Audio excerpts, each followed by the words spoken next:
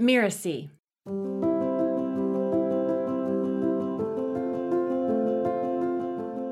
And so if we come in as coaches with this idea that I am not good enough, I am not worthy, I have to prove it at all costs, what ends up happening is we sort of detach from being present with our client, and we sort of come through a lens of our ego where we're really thinking about performing to make ourselves okay in the room. Today, we're diving deep into a topic that can make even the bravest among us squirm a little in our seats: the concept of shame. Where does it come from, and what can we do about it? So sit tight, folks, because we're going to unpack preconceived notions about shame and get ready to uncover the empowering concept of shame resilience. I'm Melinda Cohen, and you're listening to Just Between Coaches. I run a business called The Coaches Console, and we're proud to have helped tens of thousands of coaches create profitable and thriving businesses. This is a podcast where we answer burning questions that newer coaches would love to ask a more experienced coach. In a world that often values achievement, perfection, and always feeling good, we rarely discuss shame, let alone recognize its significance in our journey of personal growth. But when navigated with wisdom and understanding, our relationship with shame can transform, making it a tool for profound self-discovery and resilience, both in ourselves and our clients.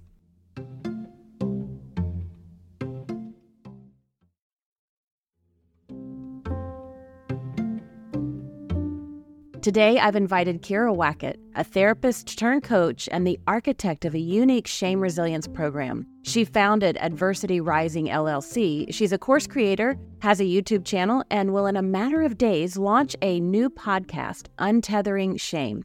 Welcome, Kyira. Thank you so much. I'm so excited to be here. I'm really excited to have you on the show and to dive into this topic that a lot of people don't dive into. But before we do that, would you mind just sharing a little bit of your background with our listeners? Like you said, a therapist turned coach. It's been a very interesting journey to get where I am. So I grew up, I think maybe my second or third word was doctor.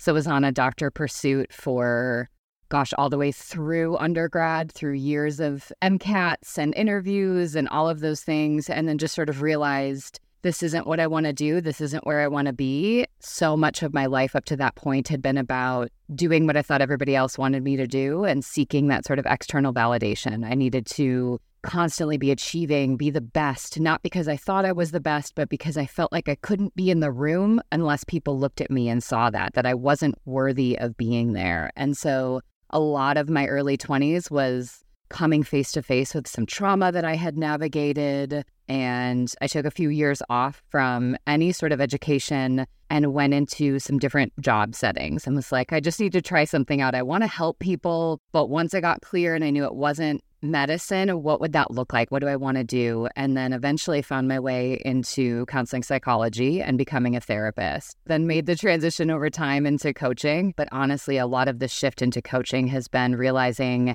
the system within which therapy lies wasn't working for me to help people as best as I can. And then dealing with the shame of making that pivot again and feeling like, what will people think? What will people say? And learning to release that so I can embody the professional and the personal life that I want to have. Now, when we talk about therapist turned coach, do you consider yourself still both a coach and a licensed therapist, or you're just focused solely on coaching right now? Well, so there's a couple things. So I'm a licensed professional counselor, and every state in the U.S. is different. It's really interesting. There's no sort of overarching governing body. So what people are called in every state looks different. So in the state of Oregon, I'm a licensed professional counselor. I'm maintaining my licensure, and I follow that code of ethics because everybody that comes into the coaching field, there is no kind of large standard code of ethics. Depending on where you go to do your training or things like that, you can find one. But some of the levels are a bit higher on the therapy side. So I really follow that. I really stick with that. So I talk a lot about what we're doing is coaching. The person coming into the room is a licensed therapist. I'm still coming in with the training of what all of that back-end theory looks like, how I can support someone. I'm still very comfortable to see somebody in a high trauma state or somebody that is actively suicidal suicidal. Because I'm coaching, the delineation needs to be that I can't do that in the coaching room. So then we just talk about, I'm still a licensed therapist. If that comes up, I can talk to you about what you can look for with another therapist, what support can be, how that transition can be, and the approach we're doing, where our goals are focused, how I'm going to center kind of my scope of practice is going to fall within that side of coaching. I love that distinction. Thank you for that clarity. And let's get into the heart of the topic today. How do you define shame? Like, what exactly is shame? Let's start there. I think a lot of people kind of heard the word, like, oh, yeah, I know what shame is, but there's still some confusion. So the biggest thing I think is to help people understand shame in the context of how it's not guilt. So guilt is the idea of I did something wrong. I did something that goes against my values. I did something that I don't feel good about. It's action focused or inaction focused. The reason that's important is when it's about something that we do, we have the opportunity to change, to heal, to evolve, to do something about that, to correct or course correct, as it were. Shame is the belief that I, as a person, am unworthy. I am not good enough. I am bad. I am the problem. And it's rooted or tethered to stories that we've had since we were little that I, as a person, am not good enough. I am only worthy of love if, and that could be how you act, how you look, the success, the accolades, whatever that is. And so shame is really this embodied belief or perceived truth that I, as a person, am not good enough. I am never going to be enough. The problem will always be me. And if the problem is me, I can't change that. I walk it every day. I've internalized this sort of cloak of self. And that's really the painful part that kind of keeps many people stuck and keeps us unable to move forward in our healing journey. Now, as coaches, when we're working with our clients, like this is a powerful, is it an emotion? You talked about it being a belief. It's an emotion that we have rooted in a belief. And so, I mean, that can deeply affect our client-coach interactions. Can you explain and go deeper into the different layers of shame? Yeah, so essentially shame is a very specific subset of fear. So your fear brain is an entirely separate part of your brain. It's your old, or some people call it your reptilian brain. You don't control it. You don't have the ability for rational or higher cognitive thought. You just act. It's just, I got to get you out of this threat as quickly as possible. And so shame is a triggered threat. It is the, again, real or perceived threat to connection and belonging. So when we feel shame, it kicks off a cascade of reactions, defenses, responses to essentially try to get you out of that state, to stop the threat from becoming any form of reality. How did I come to believe that if I can't help everyone or I don't have every answer, then I'm a bad coach? Or if I'm not making as much money as somebody else, then there's something wrong with me. Or if I don't have X number of followers, there's something wrong with me. That's come from decades of beliefs that are now manifesting in this very specific way.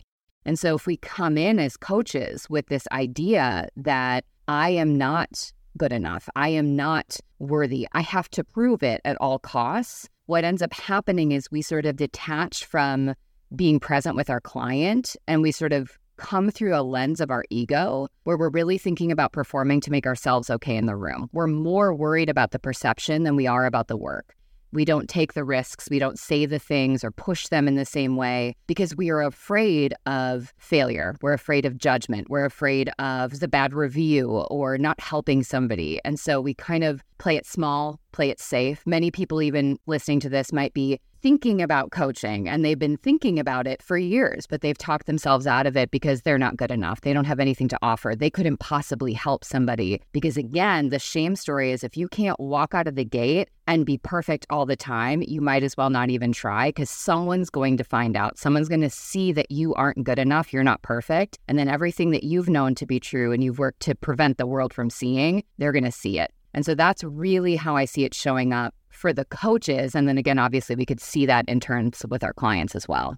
Now, as a coach, when we encounter a client that always seem to be perpetually in the same place, no matter what, do we as coaches need to take a step back and say, hold on, is shame driving the narrative here? And how do we address that? And as coaches, can we address at that level? Or is that when we need to say, a therapist or counselor needs to come in? Can coaches work at that level? How does a coach navigate when we see that indication that the client is just not progressing no matter what? And how do we understand that?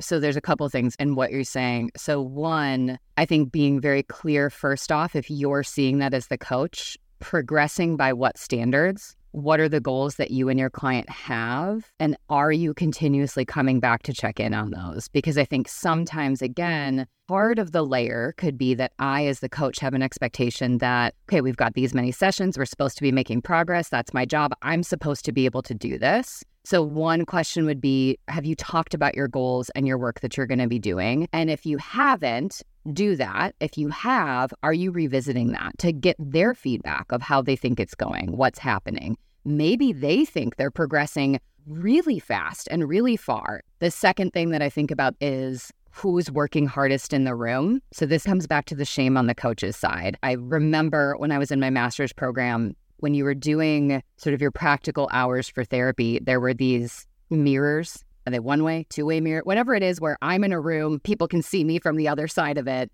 And I got feedback from one of my supervisors that basically said, you're going to burn out if you keep doing this. And I was like, doing what? I'm fresh into this. I haven't even graduated yet. What do you mean? Are you saying I'm not good enough? And again, my shame story is coming into play. And she goes, you're working harder than all of your clients in the room. And I was like, well, what does that mean? And one of the biggest things is to realize if I'm working harder for their life, all I'm doing is conditioning the outcome to be based on me. I am either making myself the hero or the villain, and eventually I'm going to make myself the victim because they're somehow letting me down. So it's all going to get tied to me as the central character. So I think from the coach's side, those are the two things that I really bring in. From the client side, I think a lot about, again, what would it look like to step back and have a conversation with them about what's happening in the room? And what happens is if we don't bring it to the surface to talk about how we're feeling in that moment, we're going to have shame on both sides. So again, either there maybe feel like I'm not doing anything, I'm coming in every single week and I'm not doing the homework. They're starting to build that story of like, why am I even here? I can't change. Maybe I am the problem. Maybe I am broken. You're coming in feeling like I'm not working hard enough. What's the issue here? So there's kind of two sides of it, but we're not talking about it in the space. So there's no opportunity to sort of release the valve on the shame. So instead you say, I'm noticing myself start to feel anxious when we come into our sessions and I'm feeling like we're not moving in the direction that I feel like we should be moving or that I've come to believe you want to be moving in, whatever that language is. I'm noticing, and you talk about how you're feeling. I'm noticing I'm starting to feel frustrated in our interactions. I'm wondering how you feel. What's it like for you to come in and for us to feel like we're circling the drain on this topic? Or before you go there, start to ask them, how are you feeling when you come in? How would you describe our progress? What motions, have we made and things like that? I do think it's within the realm of the coach to stay with them in this, unless it becomes a higher mental health concern, like an acute, very high level concern of, psychosis, active mental health issues, such severe depression that you're noticing things like passive or bordering on active suicidality, a lot of self-harm thoughts, things like that might require some more intensive support and care. But I think somebody just coming in feeling stuck, this is what's been happening to them for years. And our job, I think, is to sit with them in it and be like, okay, we could keep doing this, but at what cost? I am now just helping perpetuate the story that you're never going to get anywhere. So you might as well stop trying.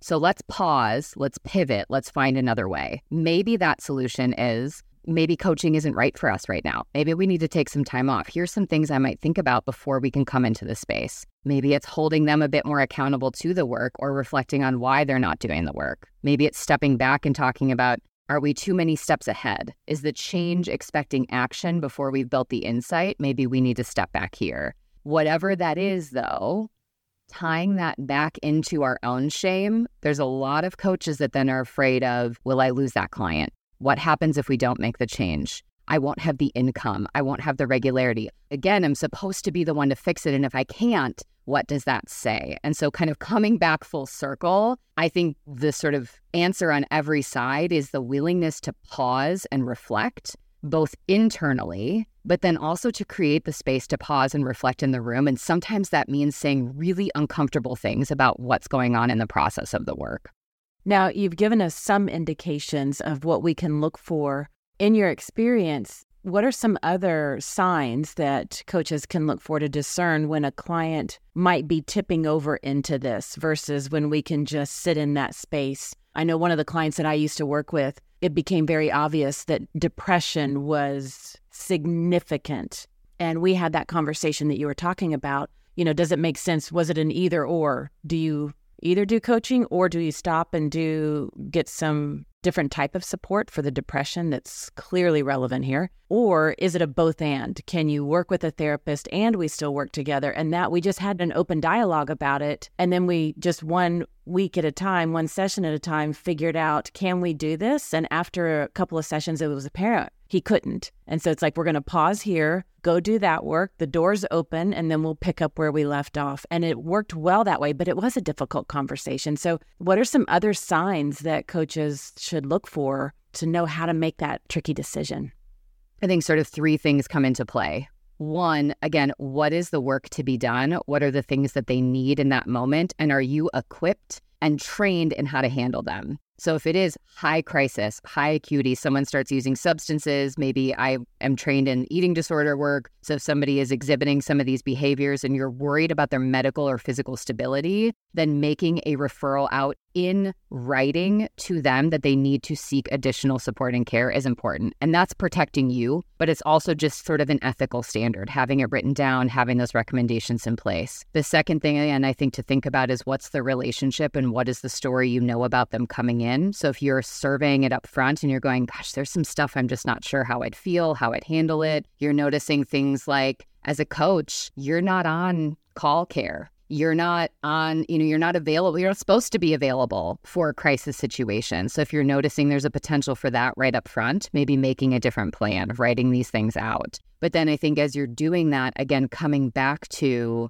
okay, this is the relationship that we have and they need additional support. How can I best make that transition with them? So maybe a couple of your sessions are looking for therapists together. Maybe they're making a list of what type of therapist they'd want to work on or getting clear on the goals that you can't accomplish together. So you're becoming that transition person for them. And then I think the sort of final part of it is to be able to release the fact that you can't fix everybody. And so some people, depending on how nicely you deliver it, what's going on, you may not be able to give them everything they need and it might not be a smooth ending.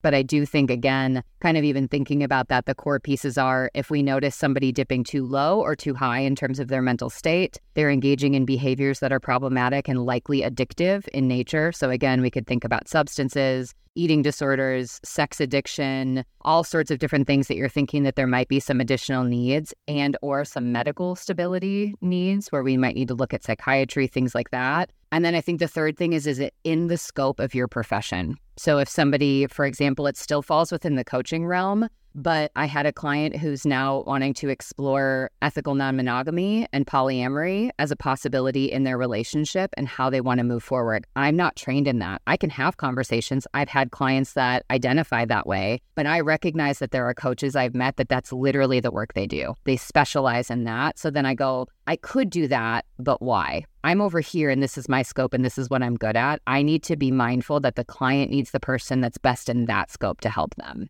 Now, when it's clear or a little bit clearer that as a coach, we can work with them and we continue to work with them, emotional validation is a key aspect of building the trust in that coaching relationship. How do you strike a balance between validating your client's emotions and helping them regulate those that might be unproductive or harmful? I think a lot of the conversation I have with people is around emotions are never wrong. It's our reaction or the actions that we take as a result of them. And so sometimes those reactions are cognitions. So it's the thoughts that we need to talk about, reframe, heal from, work on developing different patterns, or it's the actions and reactions that we have either towards ourselves, in our relationships, whatever that looks like. So a lot of my discussion is around how do we name and validate the emotion, what those different emotions might be and how we might experience them. And then we kind of do a both and. What you're feeling is absolutely okay. And your body's response system to that feeling is what's causing the pain or is what's causing pain to other people or is the thing that we need to address. The same way that I approach my 3.5-year-old. I totally understand that you're angry we're leaving the park, and Hitting me is not an okay response. It's the exact same thing. When we're in that state, our brain is the same at a toddler level. How do you name and validate, hold space for the emotion, and then recognize what's the sort of domino effect that we have control over and can address? Now, how can a coach integrate the principles of shame resilience into their coaching practice in a way that complements the unique needs and goals of each client? So much of what shame resilience is ultimately about saying, I will feel shame for the rest of my life. Because as we said, shame is an emotion. Emotions are not controllable. Emotions are not good or bad. They just are. We are feelings beings. We are not cognitive beings. The sort of cognitive development comes second. And so shame resilience is about kind of owning and naming that, spending some time getting clear on why those stories exist. So again, we all know what shame is now, but you getting to that belief about yourself came from a very different story and set of experiences than how I came to that belief. So looking at early childhood experiences, relationships with our caregivers, thinking about attachments. I think as coaches, we could do, sometimes there's sort of this, in coaching, we can't talk about anything past oriented. That's therapy. And we can't do that. That's not true. It's again, coming back to what's your role and goal and what's the acuity and the need of your client, but talking about that. Gosh, okay, so it sounds like there's this fear, maybe you're working on speaking up in the workplace setting. Talk to me about what it was like for you when you would speak up as a kid. What was that like for you in school? And so really looking at that. And so it's helping people understand, I've got it, it's here, where did it come from? And now thinking about how can I move forward, integrating that into my life.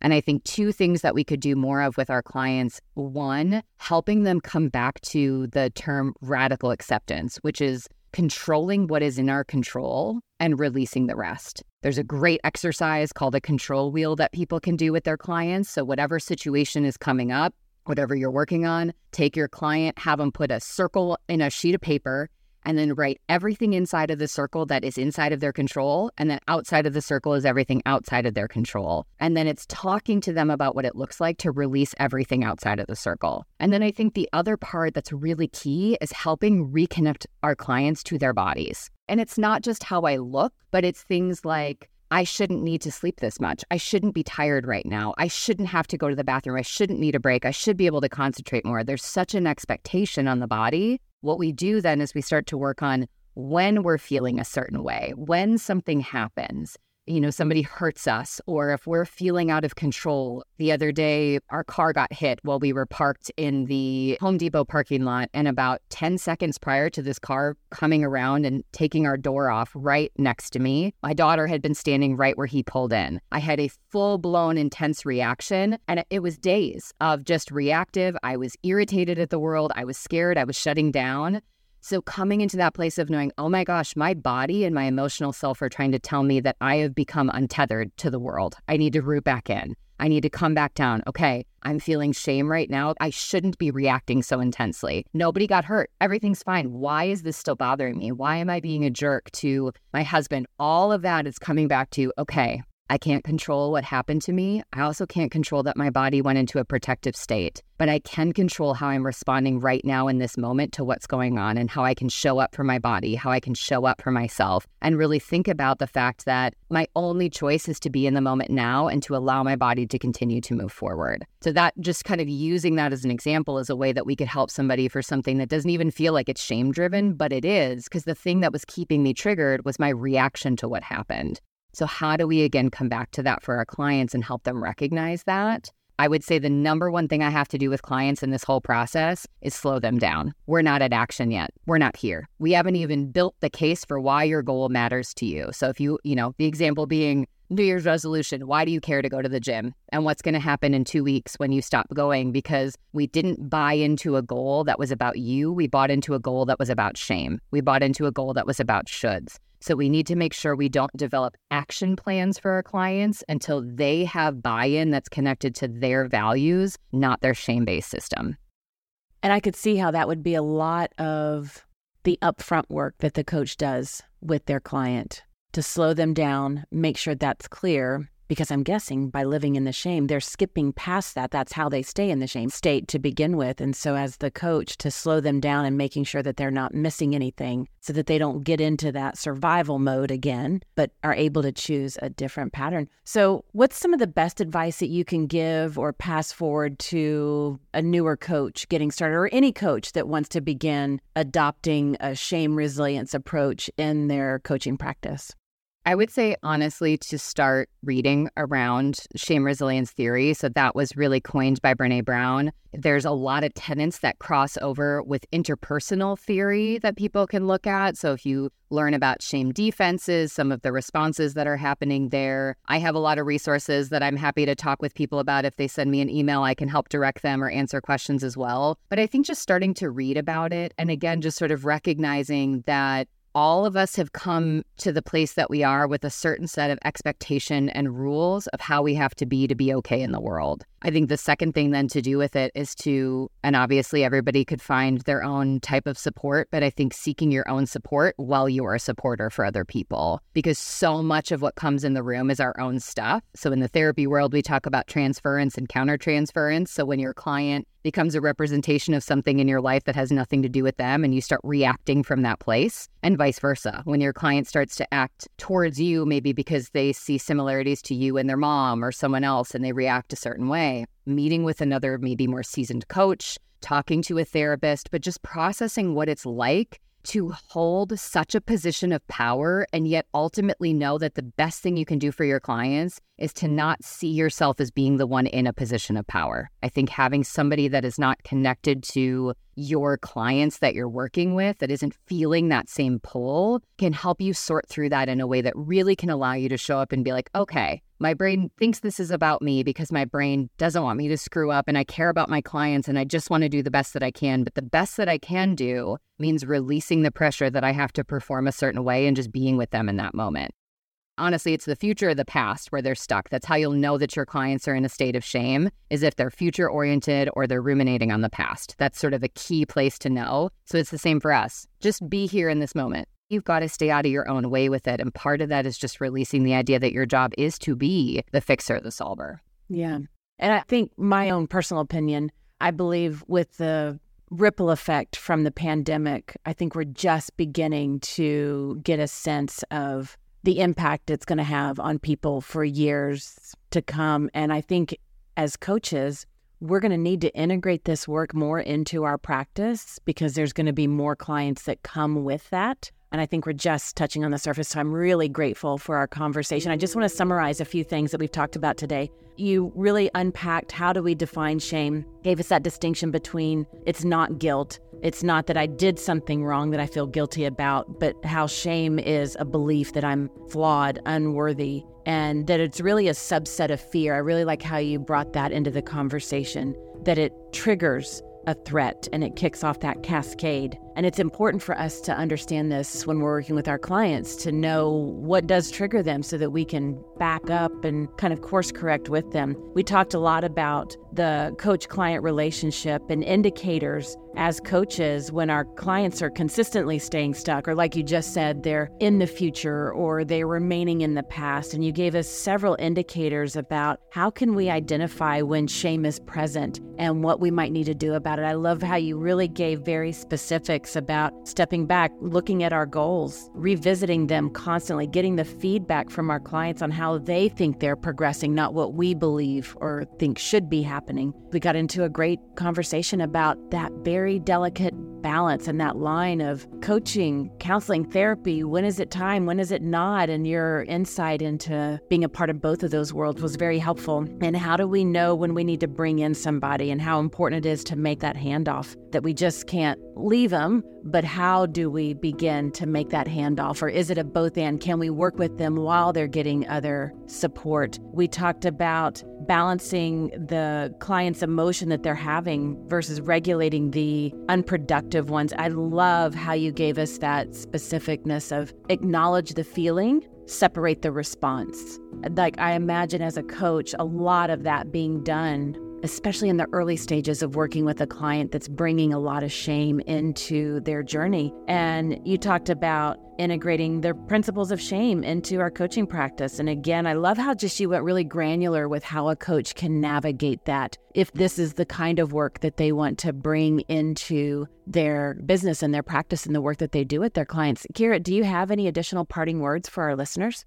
Honestly, I think the only thing is when I tell myself every day, at any given moment, I am doing the best I can with the energy, the resources, the tools that I have available. If anybody heard this and they're thinking about, oh gosh, I didn't do this with my client, I missed this thing, I did that. You didn't know this then. You did the best that you could with the information, the tools, the resources that were available to you. And so shame wants you to get stuck in the past so that you don't think about how you can integrate this to move forward. So just be here in any given moment when you screw up, be there. It's totally fine. We're all just doing our best. And I think as coaches, if we can get really clear on our values and our why for doing this work, if at the end of the day we can come back and say, did I act in accordance with my values? I did. Did I get everything right?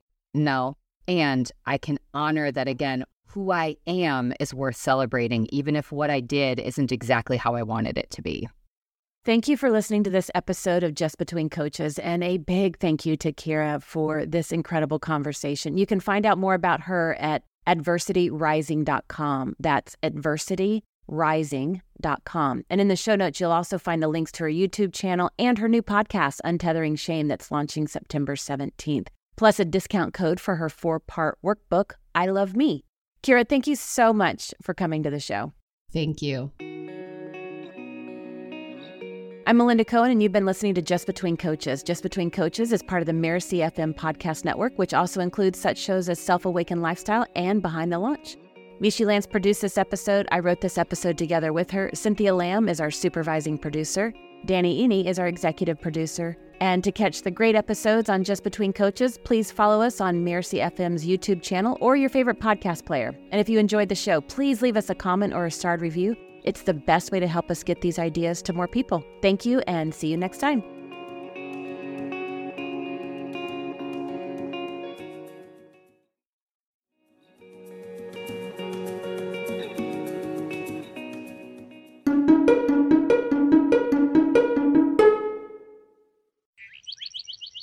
Mercy.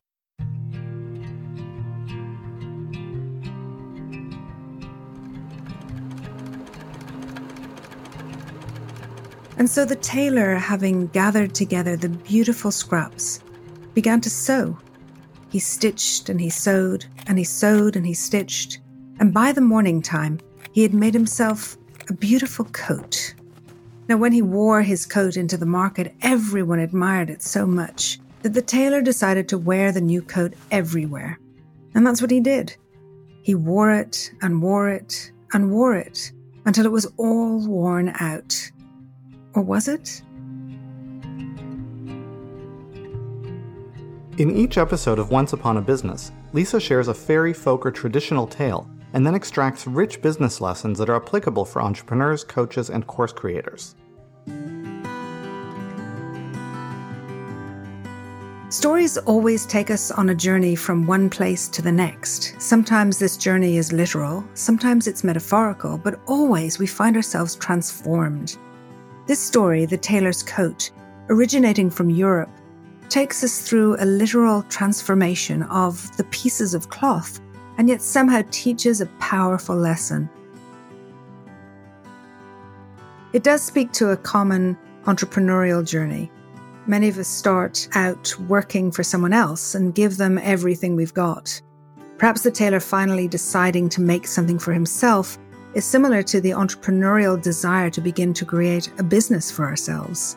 We take the scraps, the skills that we've developed, the experience that we've gained, and we launch our own business.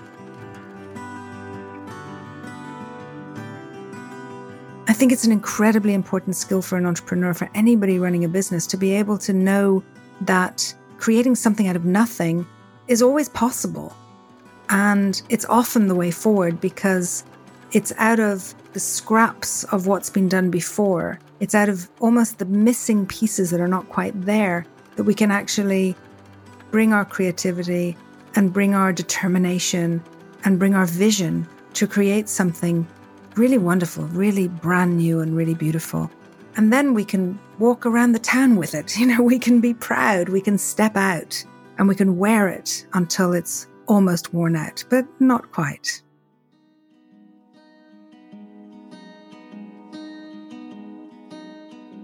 To hear more of Lisa's stories and learn the deep lessons they carry, make sure you subscribe to Once Upon a Business wherever you get your podcasts. We'll see you every other week with a brand new episode.